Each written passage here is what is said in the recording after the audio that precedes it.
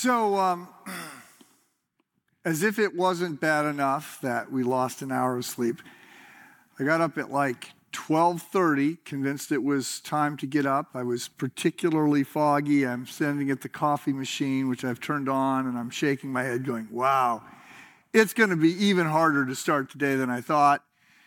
Thankfully, at some point, I looked at the microwave, and I see the clock, and I'm like, 12:30.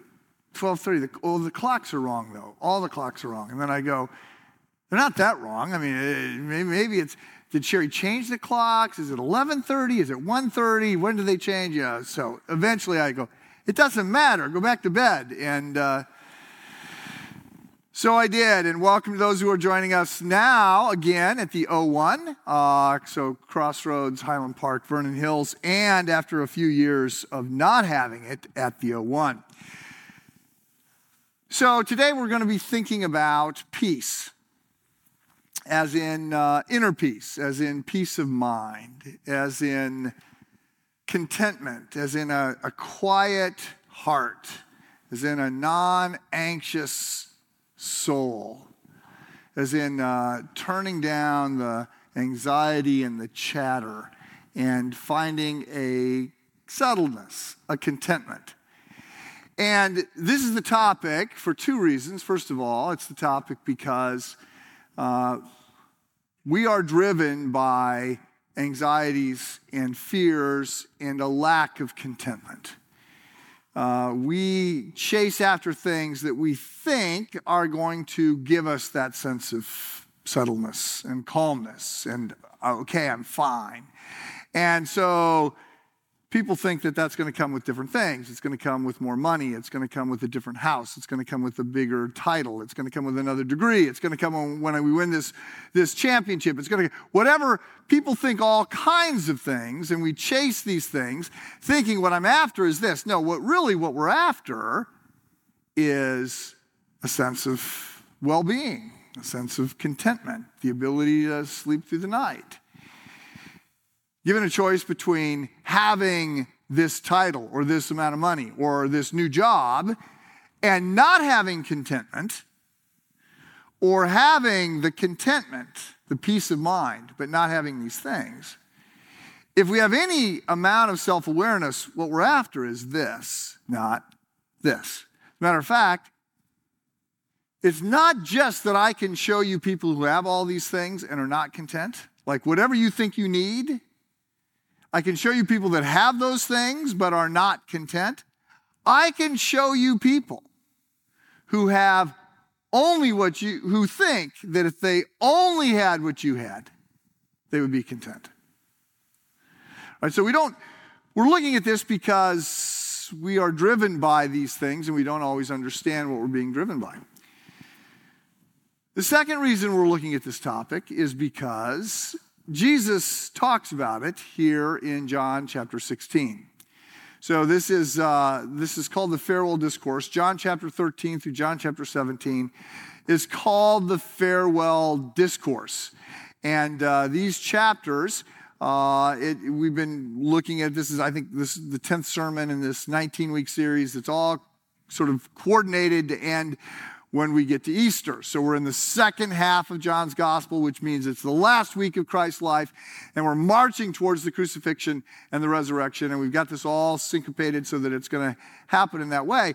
We're looking at this, and we've been through a number of teaching passages. This is mostly, this second half of John is mostly, not exclusively, didactic. So you've got narrative passages in which you have a narrator, so in this case, John, who's telling us what happens, and you learn by looking at how people respond to what happens. You learn by their example, or you learn not to do what they did, whatever. So there's narrative passages, and then there's also didactic passages. So there's things where we learn because of teaching. So in Greek, the word didactic comes from the Greek word didache or didakos, from which we get this idea of learning or teaching. And so we're looking at passages in the didactic passages, which was most of all of the the letters. So all, Romans and all the letters that Paul wrote, other letters that Paul wrote, and the letters that James wrote, and the letters that John wrote, and the letters that people wrote, those are mostly teaching. It's mostly straight sort of discourse. But we've got that kind of teaching that comes in the Gospels where Jesus uses a parable, or he gives a sermon, or he's just talking to his disciples. So the farewell discourse, John 13 through 17, is Jesus teaching the disciples shortly before his death and resurrection. So this is the last stuff. So John chapter 17, which is still to come in this in the farewell discourse, John chapter 17 is all this high priestly prayer. It's where we listen in to Jesus praying to God the Father. There's no reason for us to think that the disciples knew about what Jesus prayed until John writes this under the inspiration of the Holy Spirit. We get an opportunity to see Jesus processing what's going on just in the Garden of Gethsemane just before he goes to his death. So what we're looking at today is in essence the last things that Jesus says to his followers before he is arrested. So this is a general giving the last marching orders to the troops before he leaves them. So I'm reading in John chapter 16. I'm going to begin with verse 16. Jesus went on to say, "In a little while you will see me no more, and then after a little while you will see me." So he's talking about his death and resurrection. In a little while you won't see me, and then you will see me again. Death and resurrection. At this, some of his disciples said to one another, "What does he mean by saying, 'In a little while you will see me no more, and then after a little while you will see me, and because I am going to the Father?'" They kept asking, "What does he mean by this? What does he mean by a little while?" We don't understand what he's saying. So this phrase, "a little while," is found in the Old Testament, several places. Isaiah uses it, Jeremiah uses it, Hosea uses it, and when the prophets are using it, it's sort of a buzz phrase for judgment and the deliverance of evil. So it's a phrase, but what the disciples want, they want some specifics. Like, how long is a little while? Where are you going? When are you coming back? How is all this going to hold? And Jesus is not going to give them specifics. So verse 19, Jesus saw that they wanted to ask him about this, so he said to them, "Are you asking one another what I meant when I said, 'In a little while you will see me no more, and then after a little while you will see me'? Truly I tell you, you will weep and mourn while the world rejoices." So the world, I said lots of different Greek words for world. The one that's used here in the context, it refers to those who are alienated from God, and it seems pretty particularly to be focused on the Romans and the religious leaders, the Jewish religious leaders that caused Jesus so much trouble, the Pharisees. So he says, look, in a little while things are going to get bad. I'm telling you now, again, right, that the things that the world is going to be excited about, those alienated from God, the fact that I am going to be arrested, that I'm going to be crucified, this is going to make them happy. This is going to make you very anxious. But very truly I tell you, you will weep and mourn while the world rejoices. You will grieve, but your grief will turn to joy. So then things are going to change. I'm going to win. I'm coming back. I'm going to prevail, right? You don't have to panic. I've got this. You will grieve, but your grief will be turned to joy. And then he uses the analogy of childbirth, which is a common Old Testament analogy about a woman in childbirth, and it's hard and it's painful and it's stressful. But then there's rejoicing. Then there's a victory. Then there's something to be excited about. Verse 21, a woman giving birth to a child has pain because her hour has come. But when her baby is born, she forgets the anguish because of her joy that a child is born into the world. So with you, now is your time of grief, but I will see you again, and you will rejoice, and no one will take you away no one will take away your joy. In that day, you will no longer ask me anything. Truly, I tell you, my Father will give you whatever you ask in my name. Until now, you have not asked for anything in my name. Ask and you will receive, and your joy will be complete. So there's a lot of people that misuse this passage. They take it out of context. In particular, sort of the prosperity preachers on TV that want a new, bigger jet, and they're always saying that ask and you will be given. So look, the focus here isn't on what they ask for; it's on asking in Christ's name. So this is the first time that Jesus has said that that's what needs to happen. So we just, if you've been a Christian for any length of time, you've heard people pray, and then they pray, in your name, in Christ's name, in Jesus' name we pray. All right, so that comes from this. Now, the way it gets used, it can almost feel like it's sort of an abracadabra magic term that if you put that on the end of it, then everything happens. That's not really the gist of this. The gist of this is that we are represented. We come before the Father in the Son. We enter into prayer. We come into the presence of God through the work of Jesus Christ. So if you look at how people think about praying, and just about everybody prays, right? I mean, not just Christians, but Jews and Hindus and Muslims, atheists pray.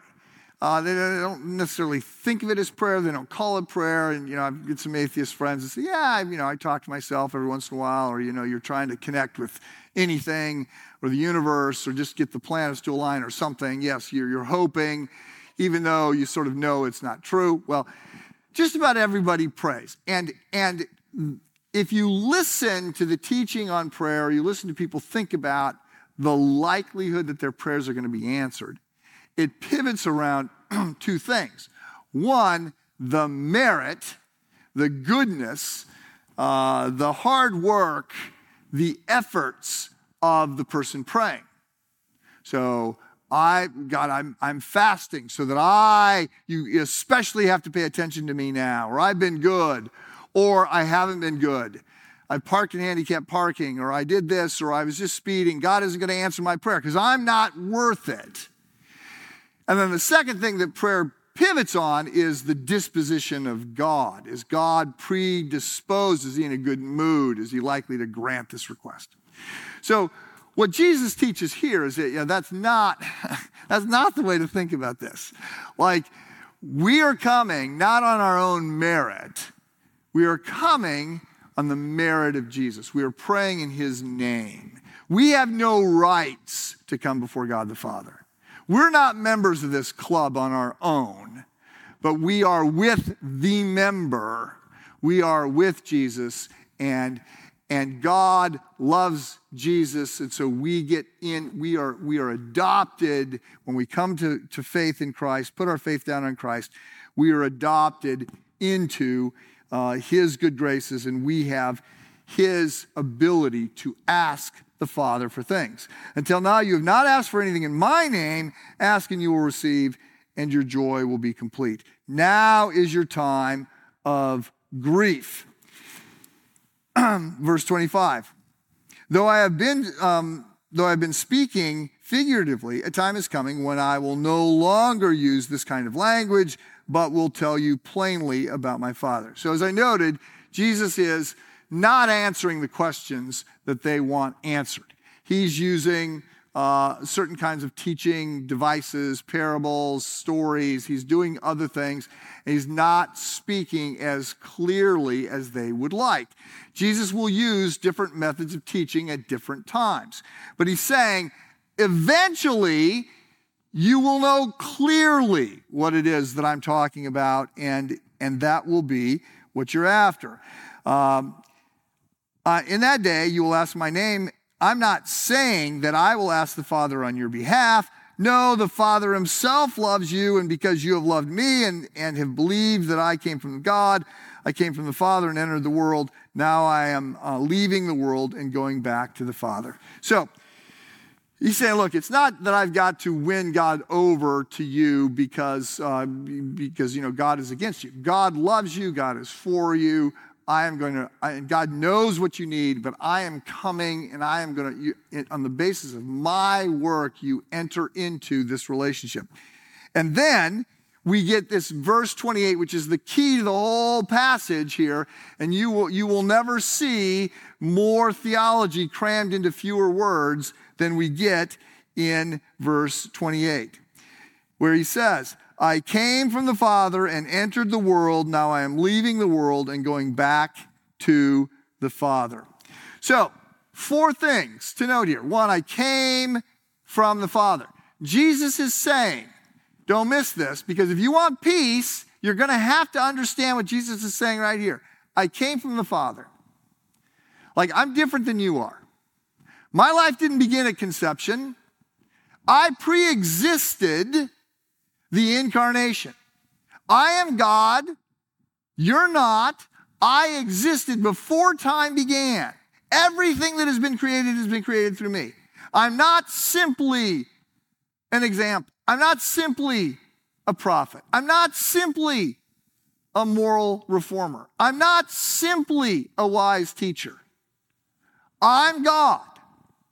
So he's saying that things are going to get bad. You got to understand some things here. I came from the Father.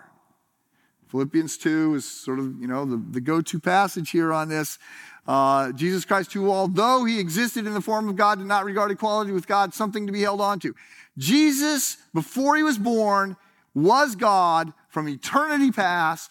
He enters time and space, which is what he says next. I entered the world. He, while remaining fully God, becomes fully human. This is a mystery. We cannot understand it.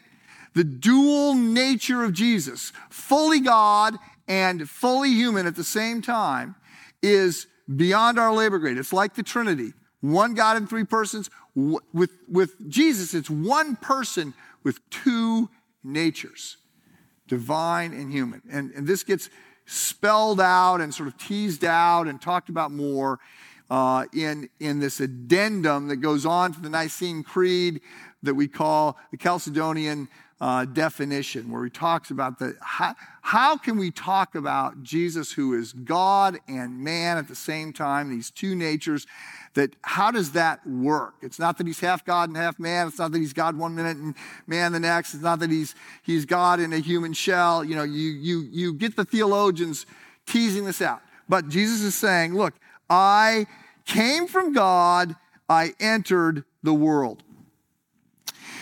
You may have heard of the name Dorothy Sayers. She is one of the members of the Inklings, this group C.S. Lewis and Tolkien and all those guys had. They were writers, and they'd get together and read each other's writings and encourage each other and all that. So Dorothy Sayers, who was one of the first women to graduate from Oxford, was part of the Inklings. And she wrote a bunch of different kinds of things. She would write newspaper columns. She wrote a play. She wrote theology. And she wrote a bunch of detective novels. So the protagonist in her detective novels is Lord Peter Wimsey.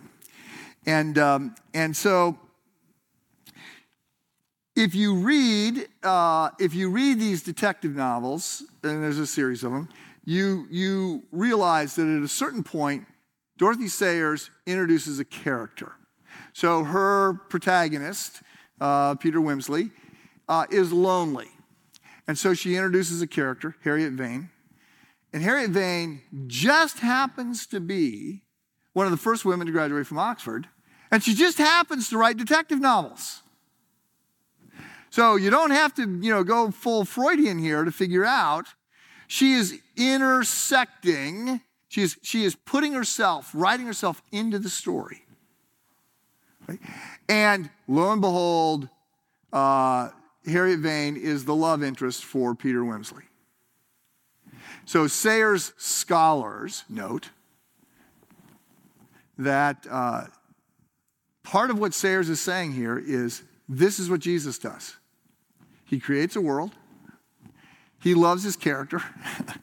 He writes himself into the story to help the character. That's what she's done. She's created a world. She loves the character. She writes herself into the story. Jesus shows up. I entered the world. I came from the Father. I entered the world. The third thing here in verse 28, now I'm leaving the world. So he's talking here about his death. He's talking about the cross. He's talking about going to the cross on our behalf. That's why he shows up, born to die.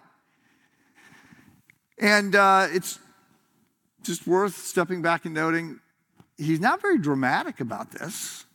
Like, he doesn't say, I'm about to be arrested, manhandled, beaten. I'm about to go through a series of mock trials. I'm about to not get justice. I'm about to get beaten and whipped and nailed to a cross and die. He doesn't say that. He just says, now I'm leaving the world. Right?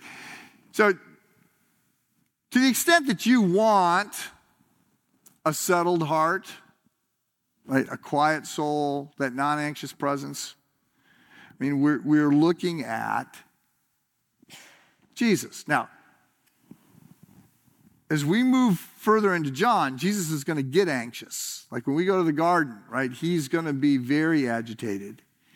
And he is going to ask for help. And he's going to pray and break out in sweat, drops of blood.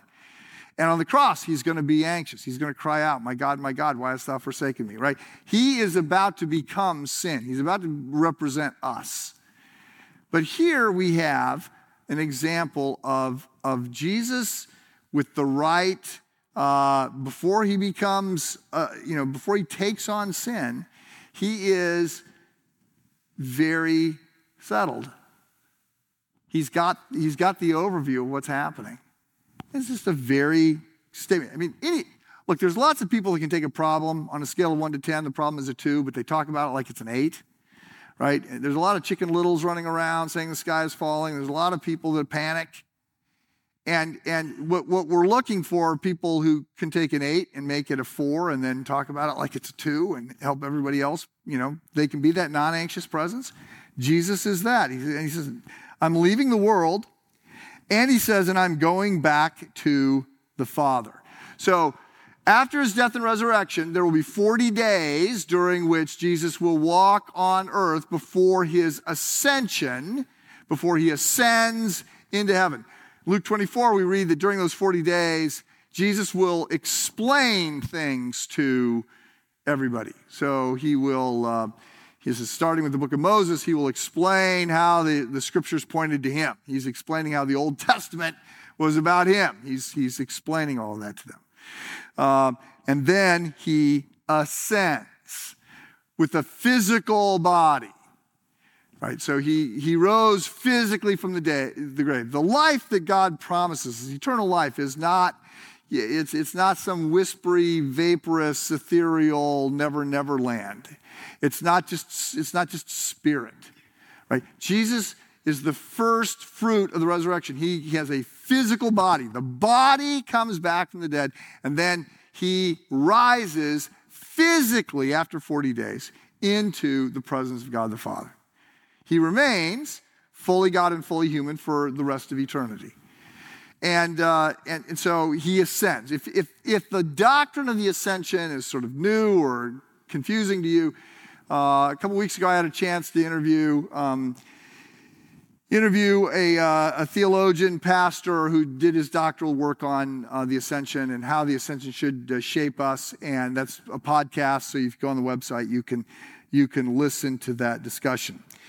Reading on. Then Jesus' disciples said to Jesus, now you are speaking clearly and without figures of speech. Now we can see that you know all things and that you don't even need anyone to ask you questions. This makes us believe that you came from God. To which Jesus replies, do you now believe? There's irony here because he's like, yeah, no, you have no idea what's coming. If you understood what was coming, right, you wouldn't panic in about an hour, which is what's going to happen. You're going to cut and run. Everybody's going to scatter. And I'm going to be left alone. Verse 32, a time is coming, and in fact has come, when you will be scattered each to your own home, you will leave me alone. Yet I'm not alone, for my Father is with me. And then here we get the word peace. I've told you these things so that in me you may have peace. In this world you will have trouble, but take heart, I have overcome the world. So what are we supposed to hear here? The disciples are saying that they understand what's going on. Jesus is saying, no, you don't. You think it's going to be easy and quick, and I'm telling you it's going to not be easy and it's not going to be quick. You don't understand what's going on. But that's sort of nothing new. What is new about this passage? Like what can you take home?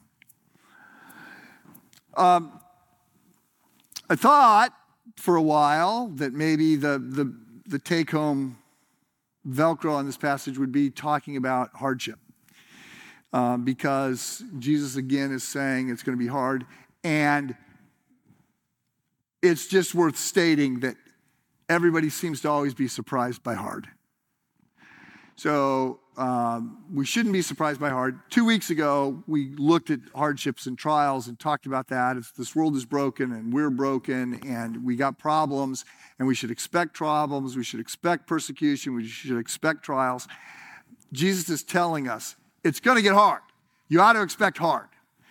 So I think I've already done that. It's important to note that some of you, stumble in on a Sunday morning and your life is really hard and you are hurting and you're looking for hope and encouragement, and you need to know that God knows and that God is for you, and absolutely yes.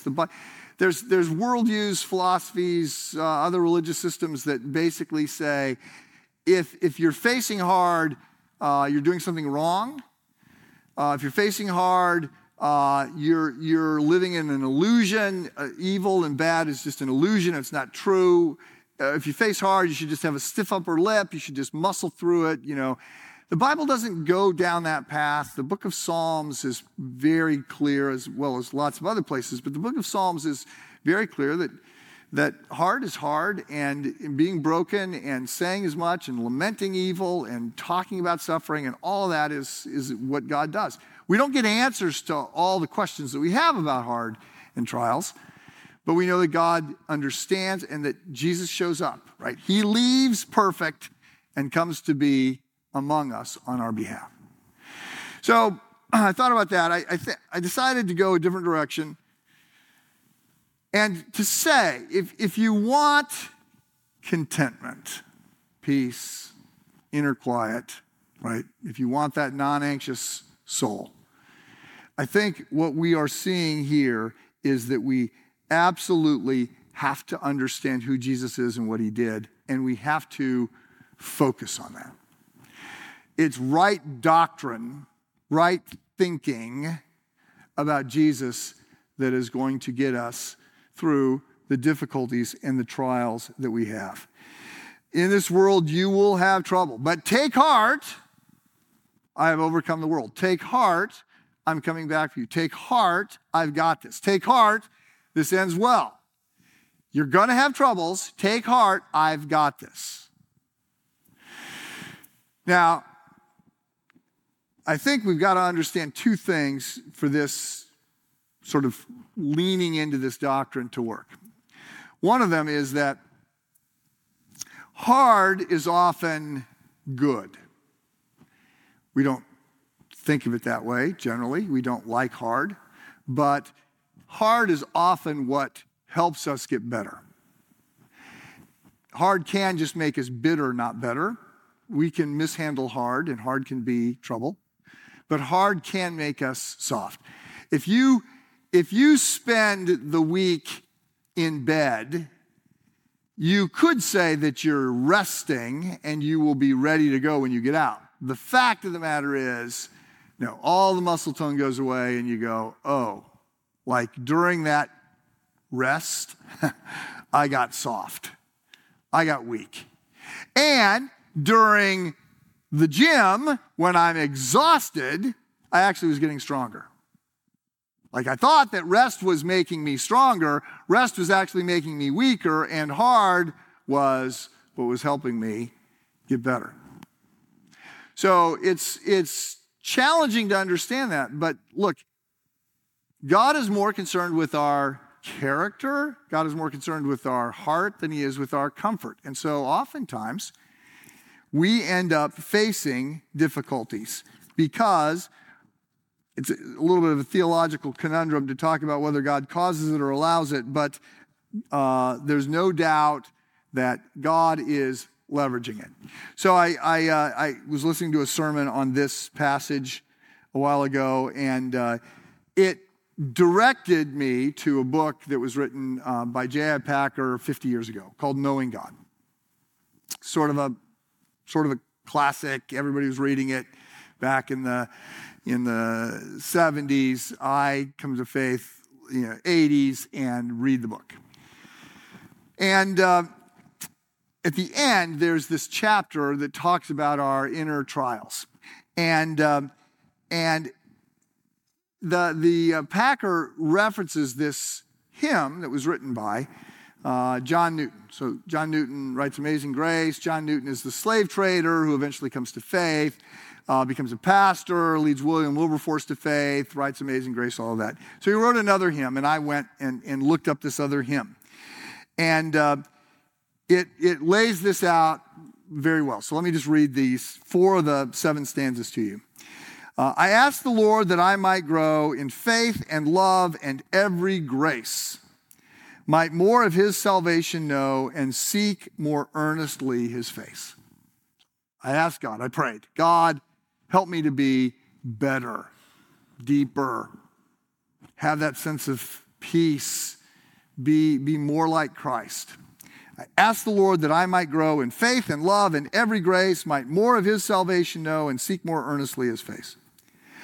Instead of this, he made me feel the hidden evils of my heart and let the angry powers of hell assault my soul in every part.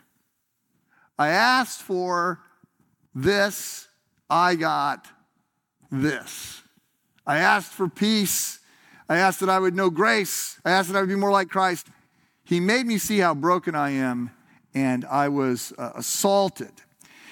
Lord, why is this? I trembling cried. Wilt thou pursue thy worm to death? 'Tis in this way, the Lord replied, I answer prayer for grace and faith. You asked for this? I'm giving you this. This is what it looks like to get this. These inward trials I employ from self and pride to set thee free and break thy schemes of earthly joy, that thou mayst find thy all in me. So the challenge is that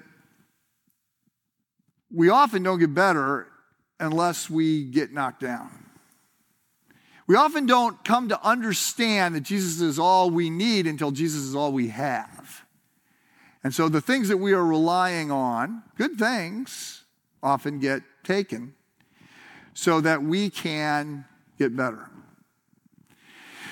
So the classic, and we're gonna end singing this song, but the classic song that captures this, not the one I just read. This was a song written by this guy named Stafford, who was from Chicago. Life had gone very poorly. His business had failed. And they were looking for a respite. So he put his wife and his 3 daughters on a ship. This is 1874. They're sailing to Europe. And a storm comes and the ship sinks. His wife survives. The 3 girls die. And they come back, she comes back, and he gets a telegram, all is lost from her, and they're devastated, right? I mean, I was going to say you can imagine, but we can't imagine. We don't even want to try and imagine losing 3 children. You can't imagine. So he and she have this option of believing that there is no God, or believing that God is bad, or that God is against them. Or saying, okay, I do not understand what's going on, but I know the character of God. I know he has withheld no good thing from me. And I know that Jesus promises that he's got this. He told me it was going to get hard. I didn't think it was this. And he said he's got this, and this will end well. And so he is the one that writes this hymn, "It is well with my soul." And you got this line in there, "When sorrows like sea billows roll." I mean, you can understand somebody who's just lost their family in a storm. When sorrows like sea billows roll, whatever my lot that has taught me to say, it is well with my soul. You have choices of what you think about and how you interpret what's going on and what you're going to put your weight down on. And the way to peace, right, is to look at Jesus, who he is, and what he has promised, and to rest in Christ. Let's pray.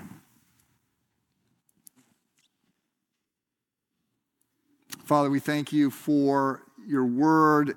Lord Jesus, we thank you for these final words to the disciples upon which we focus our own heart. And we don't want trouble, but we do want to get better. We want to be more like you. We want to have rough edges refined. We want to have that sense of deep abiding in you and resting in you and having that settled heart, that quiet mind. So we pray that you would sustain us as you grow us. Ask this in Christ's name. Amen.